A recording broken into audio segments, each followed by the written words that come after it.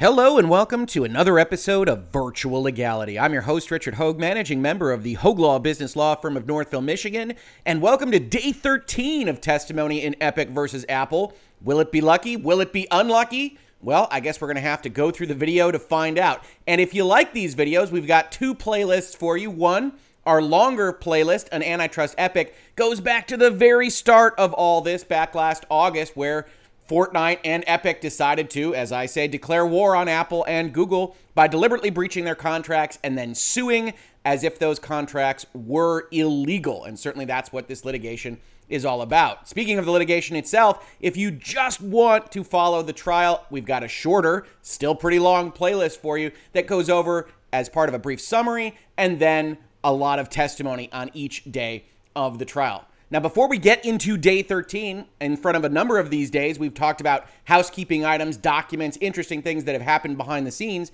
and today is no different. Apple has filed a motion based around a theory that has come up in this trial.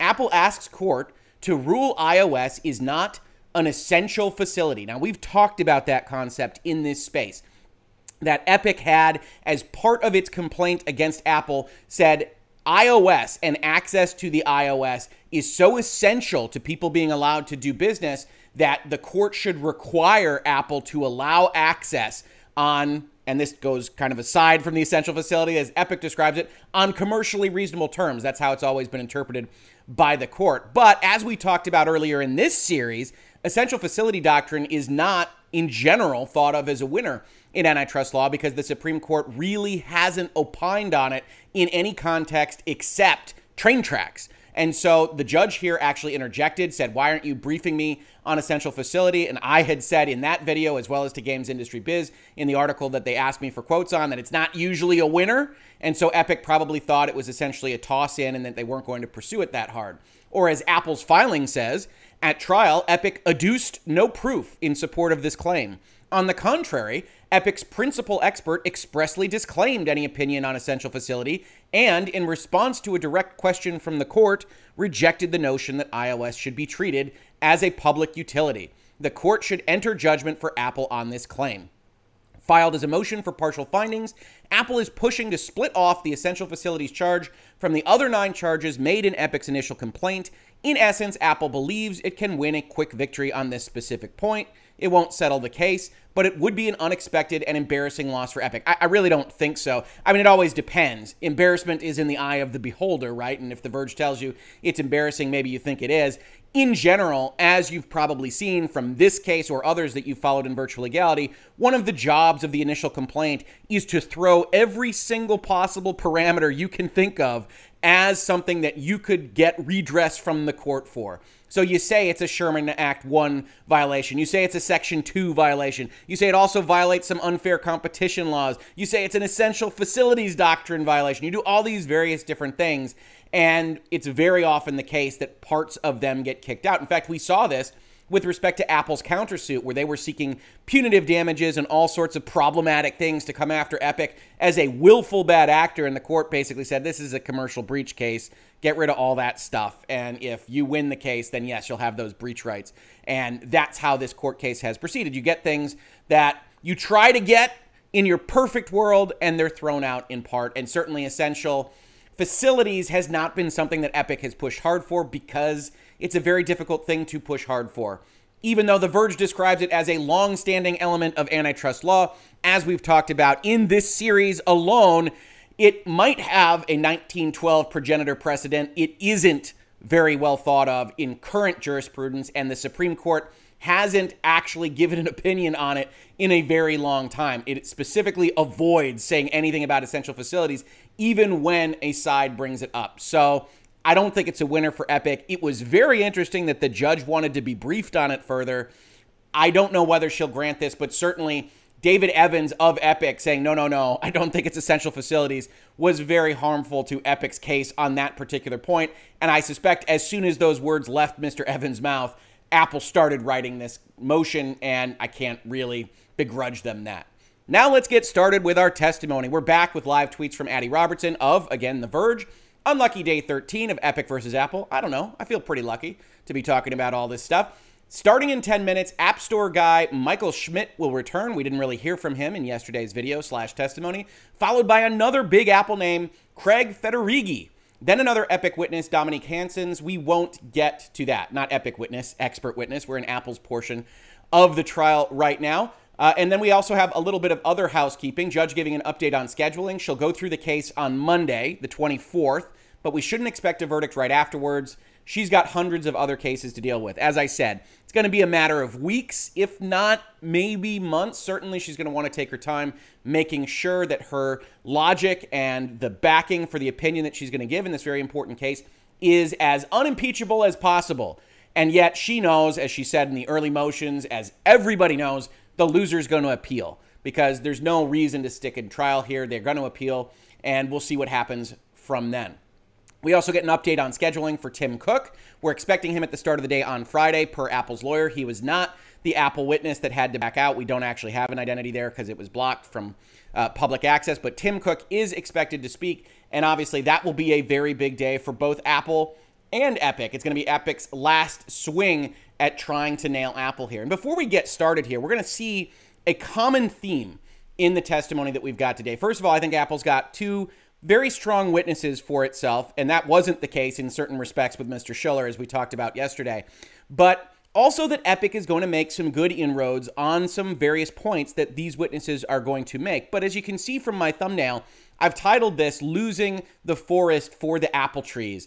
And that's because I think we're getting to the point in the trial where if you don't think Epic has made their case, and I think it's a pretty close question, I have my doubts that they have in their own portion, they aren't really making more of a case with what they're doing with respect to Apple's witnesses. They're making Apple look bad in certain respects. And like I said, some of their questioning is good, but they aren't really helping to build those foundational blocks as to why Apple is a monopolist, first and foremost. That's the threshold question. And then why and how they're using that monopoly power to harm not competitors, not developers, not Epic, but the actual functional act of competition itself. And so you're seeing here now a little bit more of a public relations type situation. I don't know whether Epic believes that on their side. Obviously, it would all be speculation from the outside in. But it's very difficult for me to see a total Epic victory on the merits here. But certainly they could squeeze out, as we've talked about, an anti-steering rule injunction and potentially other small concessions that could still be very useful to them. So keep that in mind as we go over today's testimony, because I do think Epic is not really building their case any longer with respect to this cross-examination or these Apple witnesses, but instead just trying to poke holes at Apple and potentially save their ammunition for a battle later on in front of legislatures and things like EU officials. Apple's head of games business for the App Store, Michael Schmid, is up now being questioned by Apple's lawyer. And I like this. Do you personally play video games? Maybe too much, Schmid says. The lawyer asks him how many games he's played in his life. Smith, uncertain, Schmid, I assume, you want me to start in like 1992? And already you get a sense that this witness is perhaps not the hardened executive that we heard from with respect to other Apple witnesses, with respect to other Epic witnesses. He actually comes across a little bit more chill, maybe even a little bit more like Tim Sweeney, who I thought presented fairly well on the first couple of days in terms of tone and mannerism. You can't help but like some of Schmidt's answers here just as a person outside of the case because of things like this. And certainly I think the game developer liaison is supposed to be an affable position, and it certainly seems like he comes across that way. Apparently Schmid was 5 years old when he started playing, and he's played thousands of games. Yeah, if you're following virtual legality, imagine how you would answer this in open court. You're not allowed to lie, and you got to give some kind of reference to what number it is. Leave that number as a comment to this video. I have no idea what mine would be. I would have to say thousands as well. I don't know if I could get more granular than that. Maybe you can in the comments. Schmid is explaining that Apple considers game and app developers very separate. One typically doesn't work on the other. Game developers are more on the bleeding edge of pushing iOS graphics, and games focus more on in-app purchases, while apps are moving towards subscriptions. And I think that's interesting as well. You know, we've talked about Roblox at length, and yes, they will pop up again. There is no day in Epic versus Apple that doesn't involve me saying the word Roblox, so this will be no different. But He's noting that in terms of business model, he sees games, which he's kind of responsible for, he's the liaison to the game developers, as not only different in what they need out of the operating system, which we would expect, that they need graphics, they need different things than an application, but also in the way that they monetize those. That apps, enterprise applications specifically, are getting a lot more used to software as a service. They subscribe to this thing. You think of Office 365, those kinds of things. And games are free to play with tokens or are some other freemium kind of setup. And that's actually a difference in how they are monetized. And that could also add to the Roblox conversation, because Roblox is monetized as we would expect a game to be for the most part. Is there a way for a user to avoid Apple's commission making purchases? A game developer can make the purchase available on many platforms, says Schmid. He gives Hearthstone, Roblox, and Candy Crush as examples. Unlike some of the other testimony, he's ready to go. Delving into the Hearthstone example, Schmid shows a video he recorded a few days ago. He launches Hearthstone on iOS and notes he has no card packs, goes to mobile Safari where he's logged into Battle.net, buys the pack through the web, and returns to the native app, presumably, with a card pack in hand. And this is a pretty good piece of testimony. One of the things that Epic was trying to establish was that there was all this friction in moving outside of the ecosystem to go and buy things. And as we talked about in this space, one of the questions there was, it's not Apple's fault, it's the developer's fault. If Candy Crush and King and Activision make it difficult for you to get in there and buy something from them, that's already leaving Apple's ecosystem, and it's not on Apple to make sure it's smooth. Hearthstone appears to be smoother, but we'll note when we get to Candy Crush that Epic has complaints again about what's being shown in this video. We're going to another pre-recorded demo, this one of Candy Crush. Schmid gets around the problem Epic highlighted, no mobile support for the game's web version, by manually requesting the desktop version of the site. And what's interesting here is that a couple of commenters to my earlier video said that this is exactly what was happening, that if you go and access it from your iPhone, it brings up the mobile version, sends you over to the app, but you can do what you need to do if you go over to the desktop version, which admittedly is additional friction, but we'll see what Schmid has to say about that to Epic as part of his testimony. Schmid puts the blame on King for not supporting mobile browsers. He says it made an active choice to try to push people towards the native mobile apps. Does Apple discourage making purchases available on the web? Absolutely not. And discourage is different from encourage, as is obvious from the two words, but Apple is making an important distinction. We do not say you shouldn't buy these things elsewhere. We do not add active roadblocks to you buying them elsewhere. What we do is we don't allow you to advertise that you can buy them elsewhere on our store shelf, which again is Apple's metaphor. Maybe you disagree with it and that will change your perspective of the case. But Apple's saying it's totally fine with us if you go out to Hearthstone and you buy a pack. Yes, it requires an extra button push. They're pushing people to the apps, presumably because they want to get more money and they're okay with Apple and their functionality getting the 30% of a higher amount of money with less friction. Interesting to see exactly what King would have to say about this, or Activision, but unfortunately they are not witnesses in this case. Schmid goes into the ways developers get help from Apple, business and marketing support, engineering support, and developer tools and products. We want to be the best platform to develop a game or app in the world. He wants to be more than a check mark. We want to be the primary platform that developers want to build for.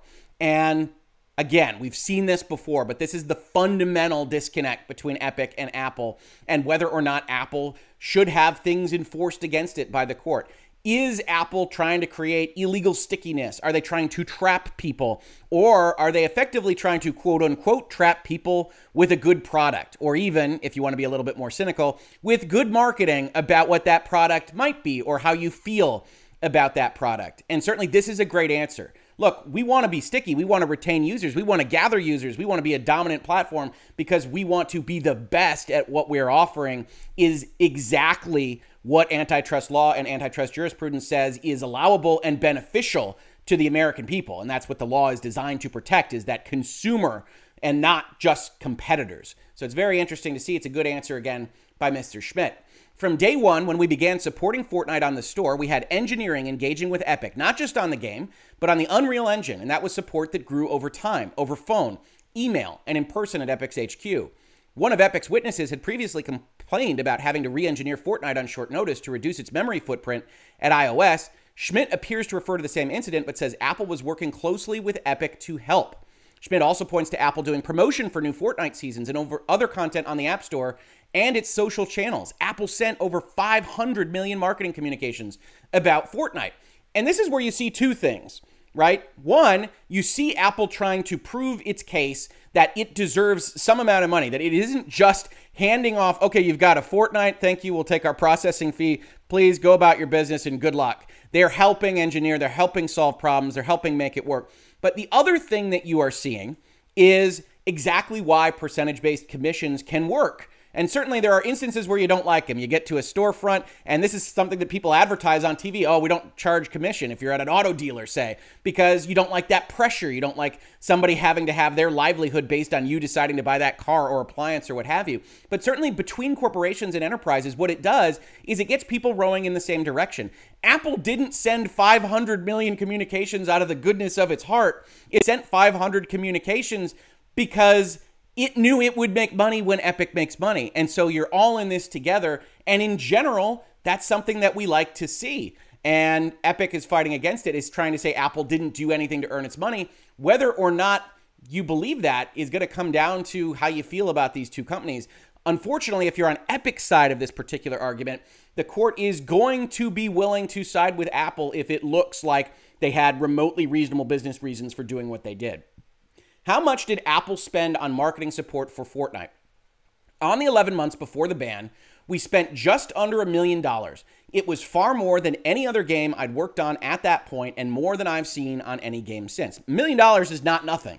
I mean, it's not a ton of money. If you're Apple, and Epic will come up and cross and say, you made a lot more than that from Fortnite, didn't you? That's a pretty good deal, and that's all correct, but it's certainly not MasterCard. It's certainly not PayPal doing whatever it is that they don't do in order to help facilitate the sales of your product or service. And so I think he continues to make good points. I do think he's a pretty strong witness for Apple on this score. The overall relationship with Fortnite on the store, fairly tumultuous, he says. There was a lot of good times and a lot of really stressful times, but it was absolutely a net positive. It was on the store, says Schmid. Fortnite was the hottest game at the time. I personally played Fortnite, says Schmid. I like the past tense there. One wonders exactly how many Apple people still play with Epic.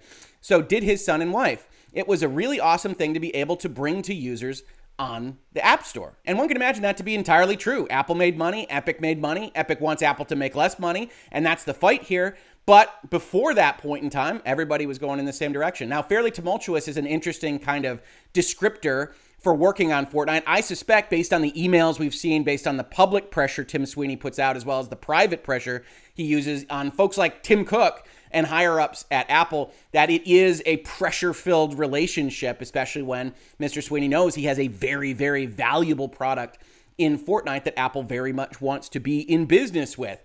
So I can imagine it's tumultuous. Certainly a lot of business relationships are. That doesn't really speak one way or the other about it, except to say that, again, Apple does appear to be doing something to earn something more than the 3% Epic would potentially like to pay them.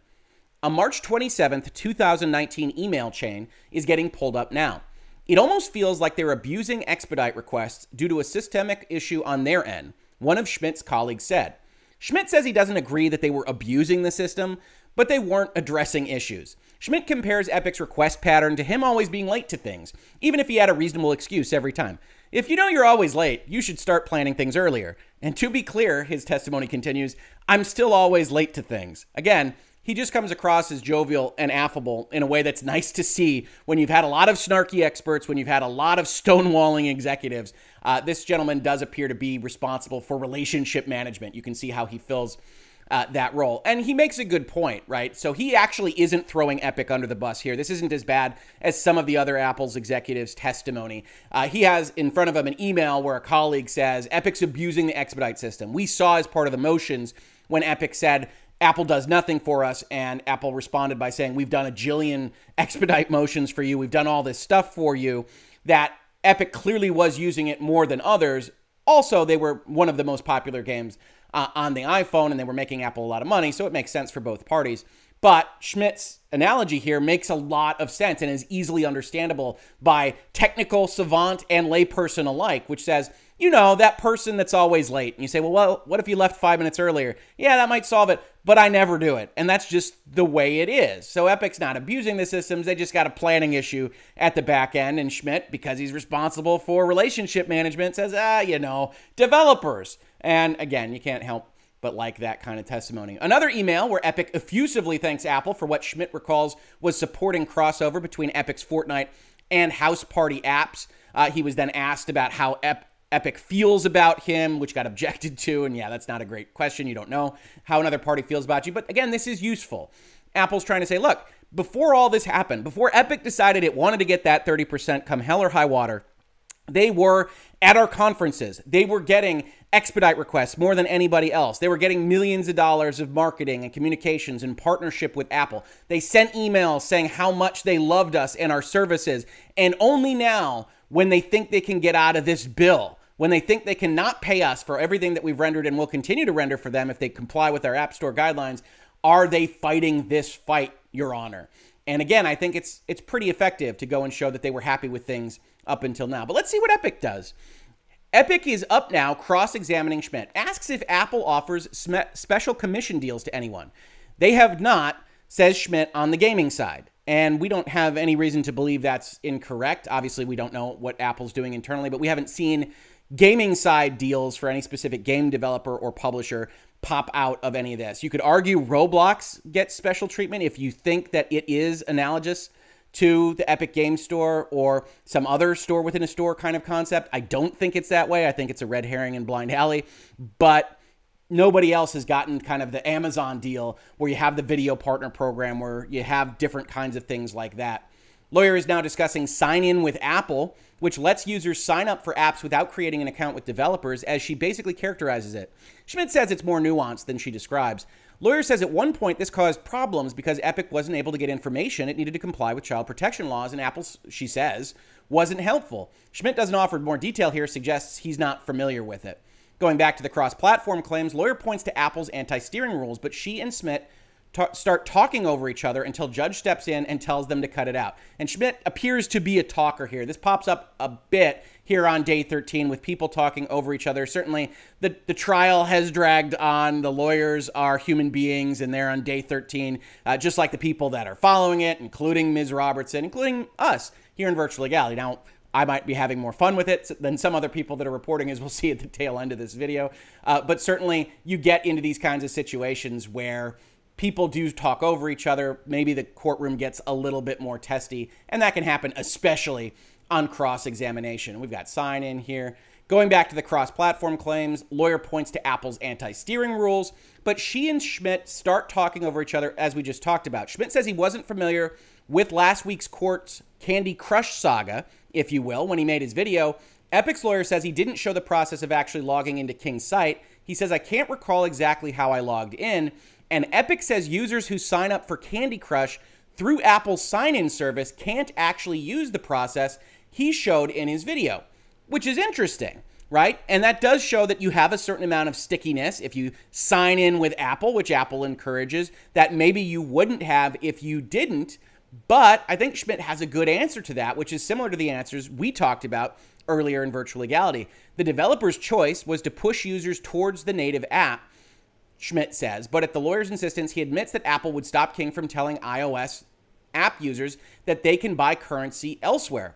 Epic Counsel says that Request Desktop is not a widely known feature for iOS users, but Schmid disagrees. I'm glossing over a lot of back and forth, says Ms. Robertson, over the precise capabilities of the feature, but Epic contends it's super awkward. Schmid's counter, again, is that all this friction is on the developer side. They could have made the sign-in process easier, and they could have supported sign-in with Apple if they wanted, he says. And I think that's actually a really good argument, that you can support these things. You can make that friction-free. You can do those things on the developer side. And more importantly, regardless of how you think this winds up for the consumer experience, the question is, whose burden is it? Whose duty is it to make that friction-free? We're in a lawsuit about Apple and Apple creating stickiness and Apple creating friction and Apple abusing monopoly power. Apple lets people go out, and then if King or someone else makes it difficult to actually access how to buy things on their service, I got to look at Apple and say, well, it's not your fault. And I think that's ultimately the winner here. If I were on the Epic side, I'd say, yeah, this isn't a winner. Let's move on. Going to Hearthstone, there's some confusion about whether it lets you buy packs directly through the App Store, known as promoted purchases, or only through the app itself. Either way, lawyer notes Blizzard can't tell people if they visit its website. And that's true. Judge asks if the cost for card packs is the same on the native app and the web. Schmid says they're both $2.99, so the consumer pays the same. Schmid says he thinks actually you spend more on the website because there's separate tax. This kind of thing, the same price, is, in my opinion, one of the absolute killer facts for Epic in this particular case. As we've talked about, when we are talking about antitrust, when we are talking about anti-competitive activity, the primary indicia of that in American jurisprudence is somebody getting hurt at the consumer level, consumer welfare. And Epic comes out here and says if it wasn't 30%, it would be 12%, and developers could be advantaged. They have to show that developers, for purposes of this conversation, are effectively the consumers and where consumer welfare should live. The problem is the courts don't usually want to get into enterprise fights. Businesses can set the terms. Businesses are sophisticated. Businesses can decide to enter or not enter into really long contracts. They have counsel reading them. That isn't the same kind of relationship that somebody selling a product, even a software product with a big long EULA, has to a consumer. And so Epic Game Store having games that were going to be sold at the same price on Steam that they then buy as an exclusive and sell at the same price on Epic, or Hearthstone packs not having to pay 30% but still charging $2.99, suggest that even changing all of this, the court stepping in and saying, okay, 30% no longer, it's 12%, it's 3%, isn't going to change the consumer experience. And if Epic can't show that, that is a big, big problem for their end of the day case here. And the judge is interested in this kind of thing. The judge is very interested in, can you leave? Can you go buy it anyway? It doesn't appear to be an essential facility, as we talked about at the top of this video. If you can get it elsewhere, and if you can go and you buy it and it doesn't charge 30% and the developer or publisher just gets more, how does any of this affect the consumer? Publishers, developers, you can decide what to charge for your thing.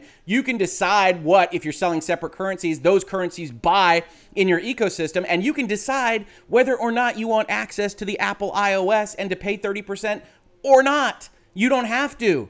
And so this type of thing, I think, is very, very effective for Apple, even though Epic is pointing out certain bits of friction. I don't think they really fall at Apple's feet for the most part.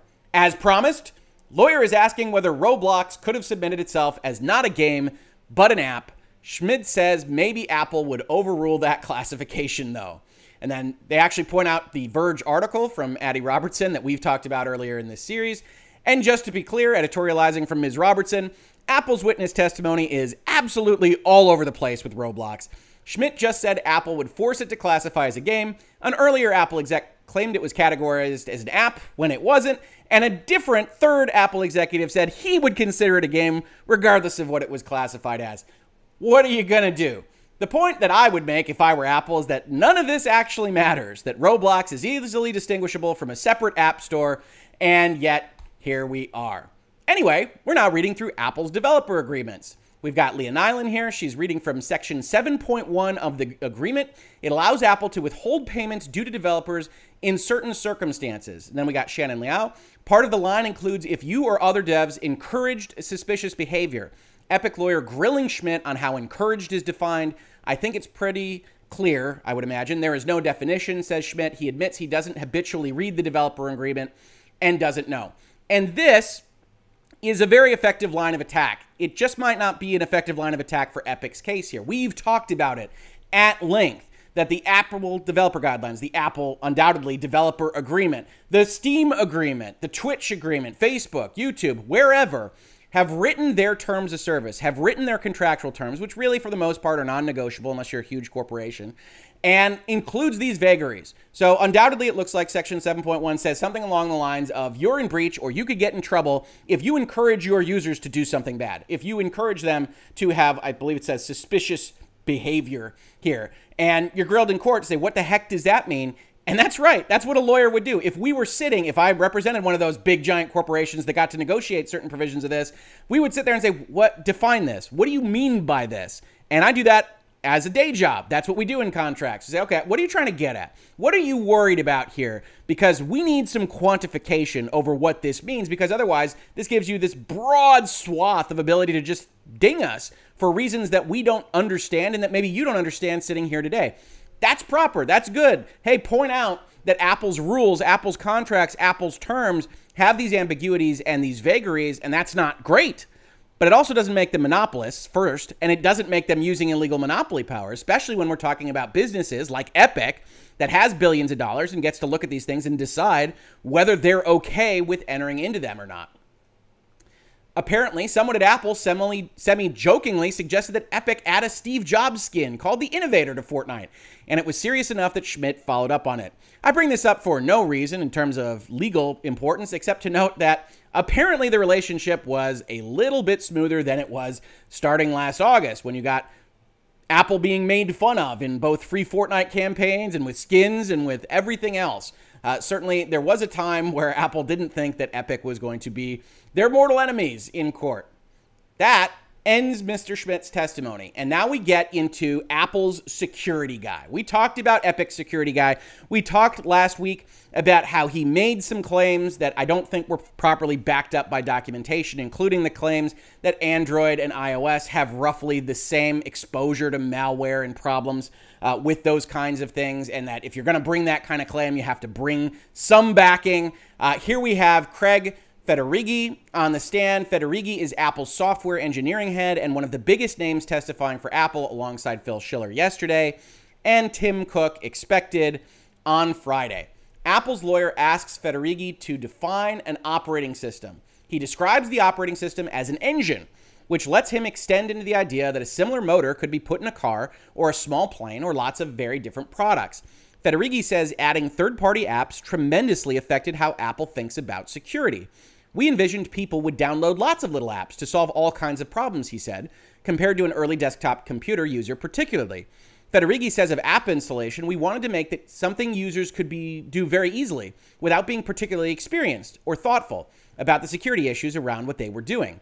Malware makers and operators pick targets largely based on scale and opportunity. How often is an attacker likely to have contact with a user?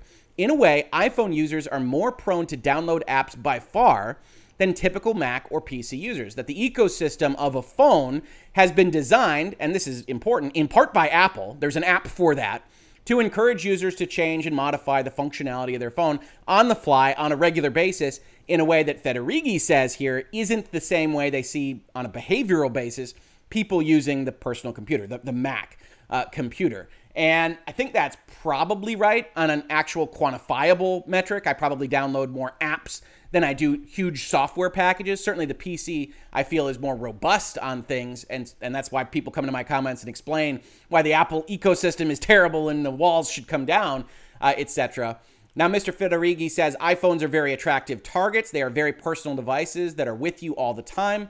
They have some of your most personal information, your contacts, your photos, but also other things. They have cameras on them, microphones. They're capable of knowing your location.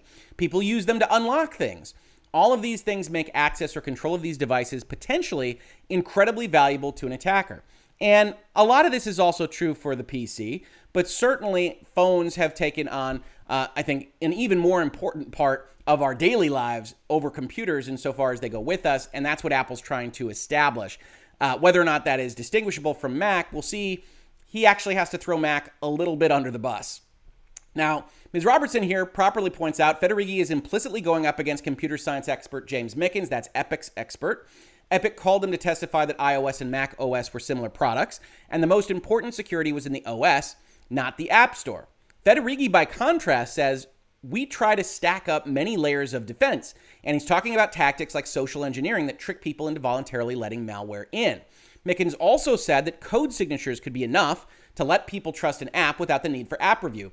Federighi doesn't agree with that either. And let's take a step back. So we've got a little bit of a battle of the experts here. Federighi is actually an Apple person and is not a hired expert to talk on these things.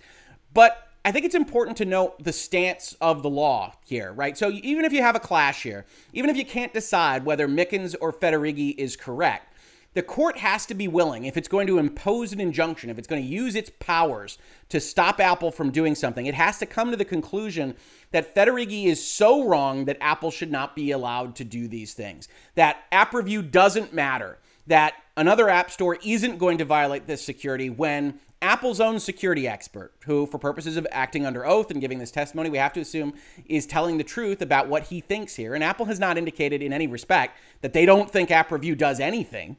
That app review is an important part of the process, that the signature process that Mickens was relying on isn't significant enough, that the technical compatibility of the operating system and checking for specific bits of code and malware is not significant enough. And if it is significant, that it can be increased with additional defense. Even Mickens said, yeah, app review probably adds something. He just found it to be marginal.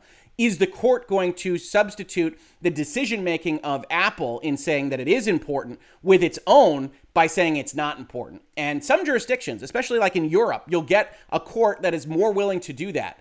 In the Americas, in the United States, I shouldn't say the whole Americas, just here, just in the United States, you've got judges that are much more reluctant in general when looking at business rules like this to substitute business decisions and value judgments for their own. So ultimately, this fight is going to have to be one where if the judge is going to side with Epic on this score, she's going to have to determine that app review really doesn't do anything, Apple doesn't need to be concerned about it, and Mickens is right. Federighi now lays out the ways that human app review is part of the security process for iOS. An app developer has to tell human reviewers what it does, and the human reviewer can check the app to make sure it matches. Federighi says that frustrates one major vector: impersonation. An attacker cannot, with any long-term success, hope to say, I'm Adobe Flash to the App Store and have reviewers continuously approve that this is Flash because Adobe's already got a Flash app there, Federighi says. And yes, he acknowledges a moment later that Flash is dead. A reviewer can also judge whether an app like a calculator should be asking for access to sensitive health data. No! Exclamation point. And whether an app is dangerous, like an app that encourages people to post pictures of themselves speeding, etc., etc. And so those all seem like valuable things. Certainly when you're talking about lawyers and judges and courts evaluating this testimony, I can only sit here as a lawyer and not as a tech guy, like an engineer at Apple, and say, yep, that does sound like it makes sense. Even if it's on the margins, Apple probably should have the right to choose that margin is worth what they want to put into app review. Would sideloading change security on iOS? Dramatically, Federighi says. No human policy review could be enforced because if software could be signed by people and downloaded directly, you could put an unsafe app up and no one would check that policy. Now, specifically, he means no policy review could happen on the other app store, not on his own app store, which is one of Epic's continued points of contention, which is your app store doesn't dissolve when we add other app stores, and that's a pretty good line of argument. There are multiple stores on the Mac, the judge asks. Why should we not allow the same stores to exist on the phone? Federighi, it is regularly exploited on the Mac. iOS has established a dramatically higher bar for customer protection. The Mac is not meeting that bar today. Today we have a level of malware on the Mac that we don't find acceptable, Federighi says. And if you use that method on a platform with far more devices and more sensitive info, like the phone, it would get immediately run over. Now this quote right here, some competitor of Apple should just start quoting Federighi in a commercial, right? The Mac is not good enough for customer protection, says Apple security guy, Federighi. And it's interesting because you do have this federal lawsuit. You are defending a very important revenue metric for your company with the App Store, with iPhone, with iOS in general. And you see kind of the value proposition here where you are willing in court under oath to say, yeah, the Mac isn't good enough. And Epic will fight against this and say, are you sure? Are you really telling us that the Mac isn't good enough as part of their cross? But it is certainly interesting to see how a company has to make these value judgments for exactly what it's going to say in court on questions like this one. It's well understood in the security community that Android has a malware problem and that iOS has succeeded so far in staying ahead of the malware problem. Judge mentions Mickens' testimony that iOS and Android didn't have dramatic security differences. Federighi cites a recent Nokia report saying Android had 30 times the infections of iOS, and another, don't know the source, saying it's something like 50 times. And that's how you lead in to this quote from Federighi. And again, this is kind of like common wisdom. He's got the easier case to make here because the common understanding in the security community, I could have pulled up a dozen articles that say something similar to this, is that Apple's methodology helps in some respects in keeping malware and other infections off of iOS. Android is much more insecure. And if you're going to fight in the opposite direction, like Mickens did, you probably need to bring some more specific logic to that party. I would have said maybe Android's more popular in a number of different jurisdictions where some of this is more more rampant. A number of things you could have said that Mickens really didn't. He just said iOS and Android were similarly susceptible. And even the judge looked at that and said, I don't know. And now is asking this question with Federighi kind of teed up for a softball that says, no, it might be 30 or 50 times more infections, which is very useful testimony for Apple in saying, hey, we're doing something to earn that security pedigree. Apple's now going over privacy and transparency protecting restrictions on App Store apps, categories of things that Mickens said operating systems struggle with, but also suggested App Review didn't do a particularly good job with. Computers can't spot patterns, encouraging people to give up personal info, for instance, Federighi says. There are many entities that would love to get around these privacy protections. If they could distribute outside the App Store, they would.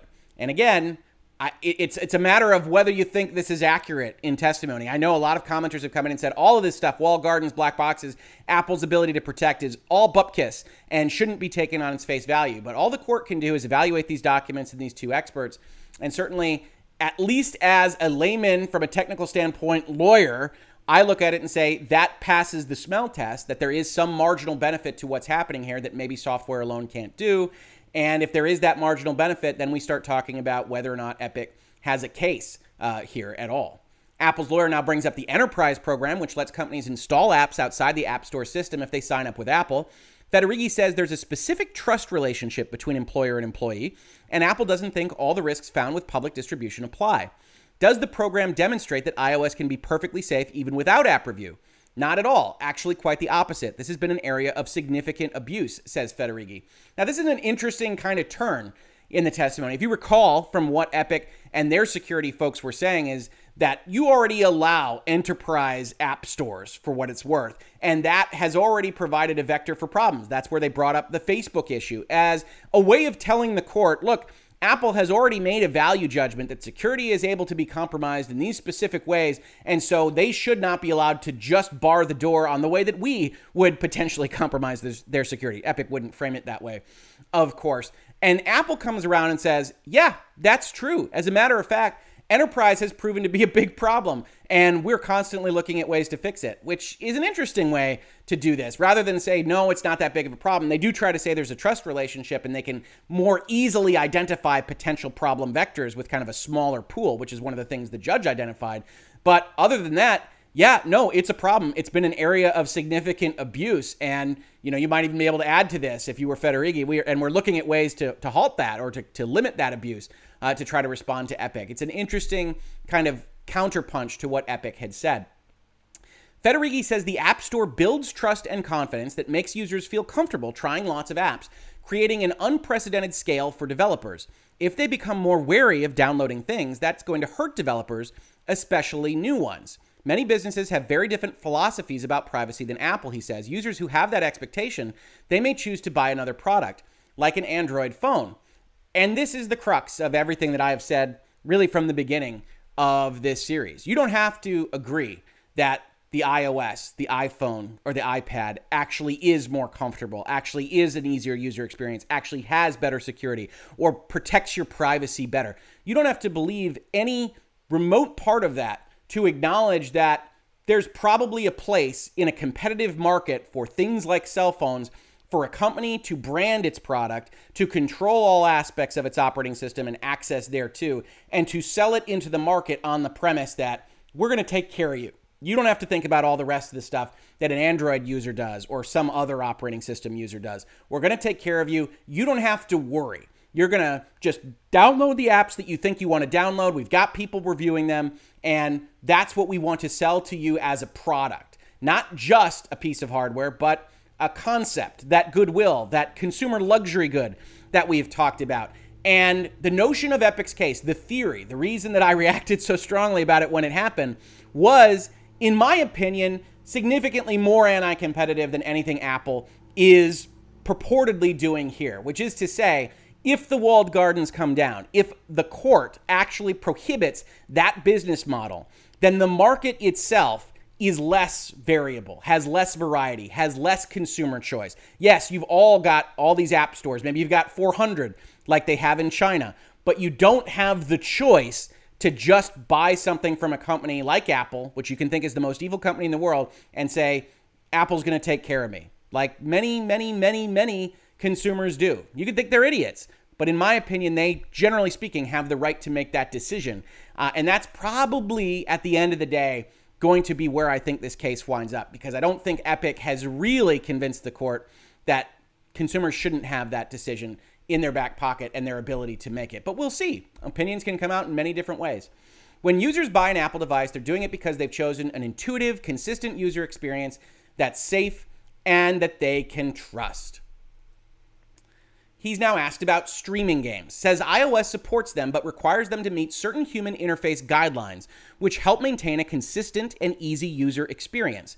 This includes making streaming game services list every game separately, because users are accustomed to the feel of each streaming game, which constitutes for the user a distinct application experience, being a distinct app that can be found outside the streaming service. Whew! You know, I've commented on a lot of good answers from Apple folks today. This is not one of them. If you actually tear this apart, if you break this down, we do this, right, with corporate messaging here in Virtual Legality. This basically says we have streaming games listed separately because streaming games should be listed separately, and people expect games to be listed separately because we make them list them separately. Okay, fair enough, Apple. That doesn't explain any of your logic or why this would be affected. Certainly, Epic's theory of the case suggests you're doing it to protect your gaming revenue. Don't think Apple has actually offered a great defense about that here. Federighi continues by saying users are accustomed to setting parental controls on a per-app basis, which is another reason why streaming services should have to list them separately. Maybe. Or you could just do what some trailers and things do and say whatever your highest rated game is, MA, that's what's going to get applied to your entire store. No problem with parental controls. The parties that run the store might complain, or xCloud or GeForce Now, but you could do that and just say, yep, whatever's the highest is what we're going to limit, because otherwise we can't limit access to anything within your store. He continues by saying you'd lose all the individual management, so now you have to give that aggregator app access to the sum of all the permissions of any app that you'd use. If an app needs location data, now they all have it potentially. Yeah, perhaps. Although I suspect there are technical ways to handle that. And once again, we come back to xCloud, GeForce Now, that line of attack, much stronger than Epic's. I wonder, honestly, if there won't be behind-the-scenes negotiations between Microsoft and Apple or anyone else on those kinds of questions. Lawyer raises a question the judge has. How is cloud gaming different from Netflix? Media like music or video has always been managed in collections as part of apps. These are not different application experiences from the user's point of view. What? Video has always been managed in collections as part of apps. You know, maybe since the iPhone and the App Store started, but Netflix hasn't been around since the caveman days. Everything changes. Netflix started as a DVD company. Microsoft started as selling Xbox. Not sure how long they're going to be just selling Xboxes. Game Pass is very important to them. xCloud, important to them. Nvidia, trying to make streaming games important to them. This is a ridiculous answer, in my opinion. Well, it's because they always have, and so we're not going to change that. That's absurd. Now, are they allowed to have that absurd judgment? Maybe, especially if Epic can't show that they're a monopoly actor and otherwise doing bad things in a different respect. Epic doesn't have GeForce Now. Epic doesn't have xCloud, doesn't have a streaming game service right now. If they wanted to bring this claim on these grounds, they could have built those kinds of things, but they didn't. And instead you've got, yeah, maybe you make Apple look bad in a couple of respects. Maybe you get Microsoft on your side for some of these kinds of discussions and arguments, but it's not going to win you the case if you're Tim Sweeney and Epic Games. Federighi also says people have a 30 to 100 hour relationship with games that they don't have with other kinds of streaming media. Clearly, Mr. Federighi has never binged watched a long Netflix television show with his wife. Sorry, they have very, very long relationships. I can barely keep up. It's just a very silly answer because, as I think has been made clear in this court case, Apple doesn't have a great reason for what it's doing with respect to xCloud and GeForce Now. And that's become apparent to me just with their lack of answers, and Federighi is no different here. Epic's lawyer is now cross-examining Federighi now. Epic lawyer says that Apple doesn't have a single developer coming into court to defend it, despite it taking up relationships to developers or talking them up. That's fair, either not important to the law or otherwise. Lawyer comes back to the Nokia malware study previously mentioned. He notes Federighi previously said he didn't know of research on the prevalence of malware on iOS and Android. Federighi agrees, but I do have that data now. Lawyer brings up third-party stores that abuse the enterprise program. That was because Apple failed to conduct a thorough enough background check, isn't it?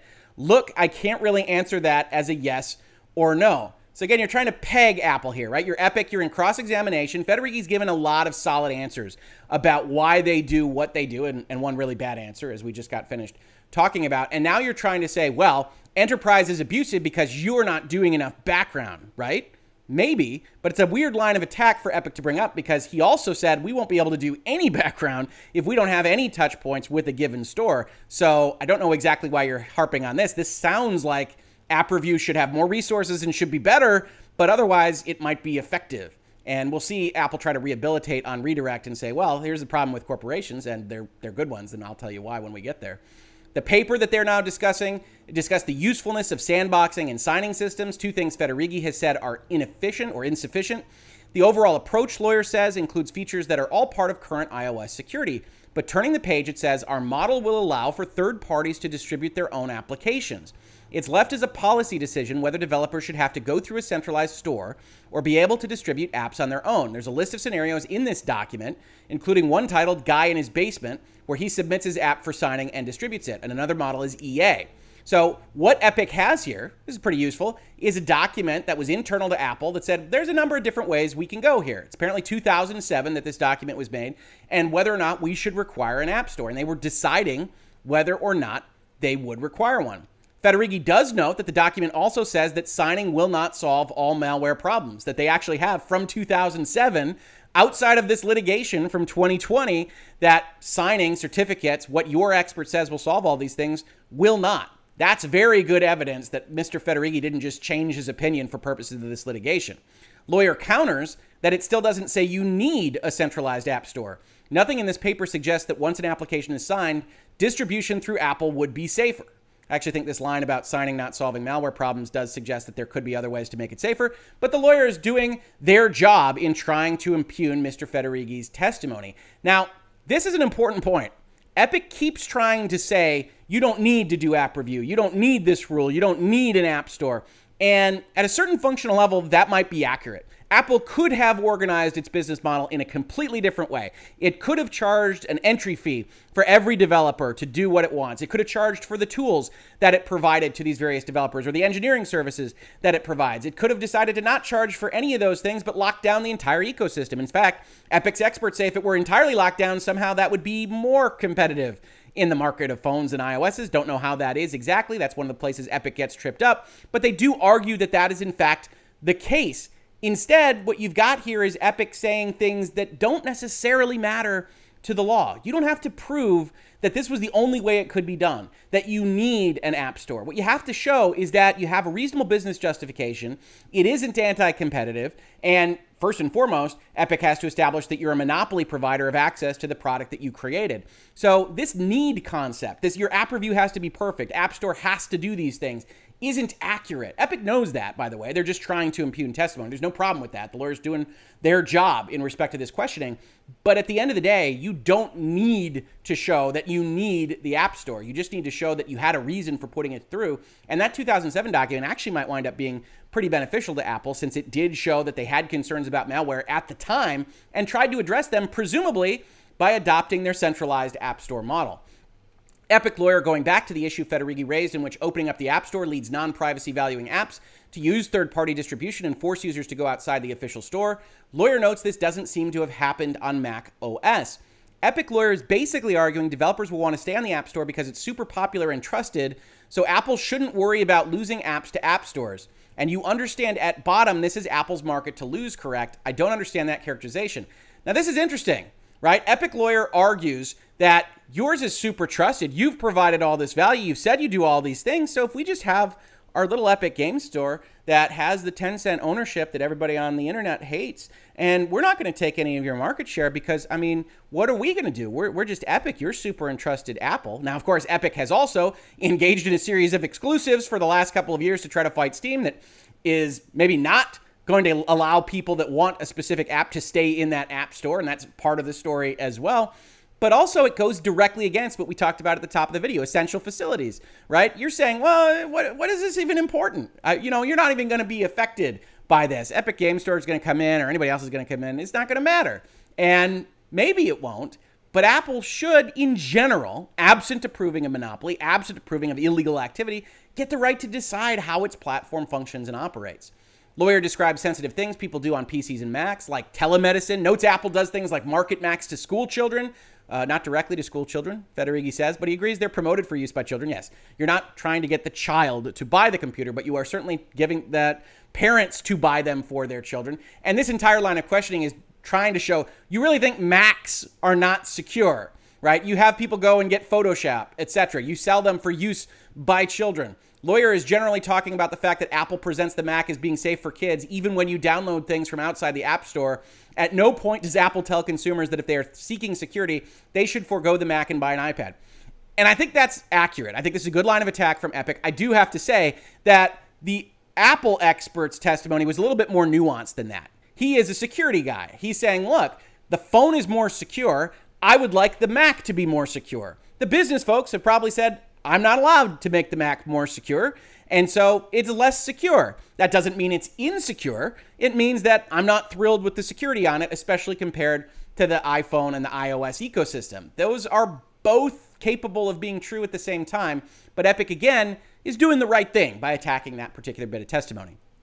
Okay, Epic's lawyer is now referring to streaming apps, noting that there are no native game streaming apps. There are apps, says Ms. Robertson, and she's correct, that let you stream from a console computer and things that give you access to a cloud-based full computer desktop, but not mentioned here. We're looking at an email about a service called Liquid Sky that does cloud computing. What's the point here? Asks the judge.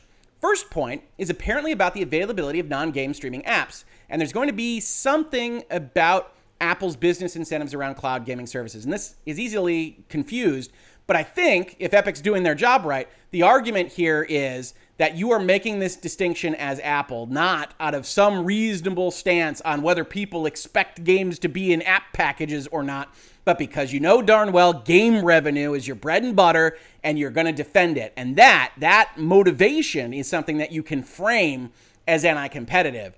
It just doesn't necessarily help Epic that much, and I don't think they've been very convincing on it to this point on day 13.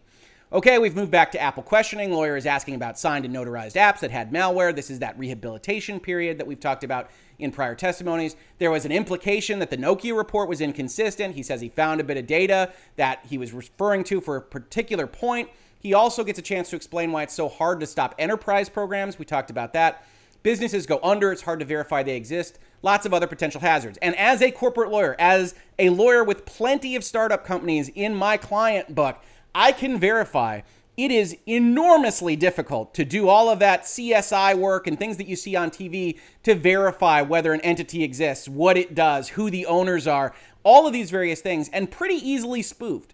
So if you are Apple, I have a certain amount of empathy for this as I have gone about and tried to confirm various things about clients, prospective clients, rivals to clients. And if you've got a state or a jurisdiction that just has the name of an entity and a registered agent, good luck to you in doing all that legwork that you see on TV where it's like, oh, it's owned by this and this is actually a shell corp of this. That is very, very difficult to do. And certainly enterprises have the ability to hide themselves and hide who owns them and hide what they can do. So I do have that level of empathy with Apple on that point.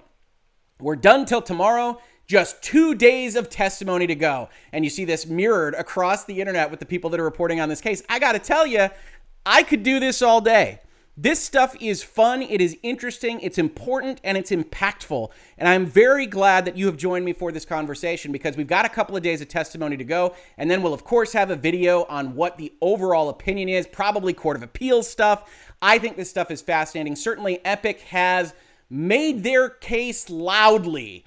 Have they made it well legally? I think that's a more open question, but leave your comments to this video below. Tell me how you think they're doing, how you think Apple's doing, and tell me how you think this is all going to turn out. We're getting into, well, the end game here, and I think it's getting about to be that time where we can try to adduce what we think is happening in this case. We'll save it a little bit for Tim Cook, but otherwise, I think it's about that time. If you like having these conversations, if you like me having them and talking about them with you, please consider supporting the channel. I am so happy to see so many more supporters over the course of this video, and I'm very appreciative of everybody that's either dropped me messages or subscribed or joined the Patreon, given tips on Streamlabs, bought a shirt. I'm so very thankful for all of you, and if you could just do that, subscribe, tell your friends, upvotes, everything else to help YouTube know that we are here and we're having these conversations, I so very much appreciated. If you caught this on YouTube, thank you so much for watching. And if you listen to it as a podcast, thank you so much for listening. And I will catch you on the very next episode of Virtual Legality. Virtual Legality is a YouTube video series with audio podcast versions presented as commentary and for education and entertainment purposes only. It does not constitute legal advice and does not create an attorney-client relationship. If you have legal questions about the topics discussed, please consult your own legal counsel.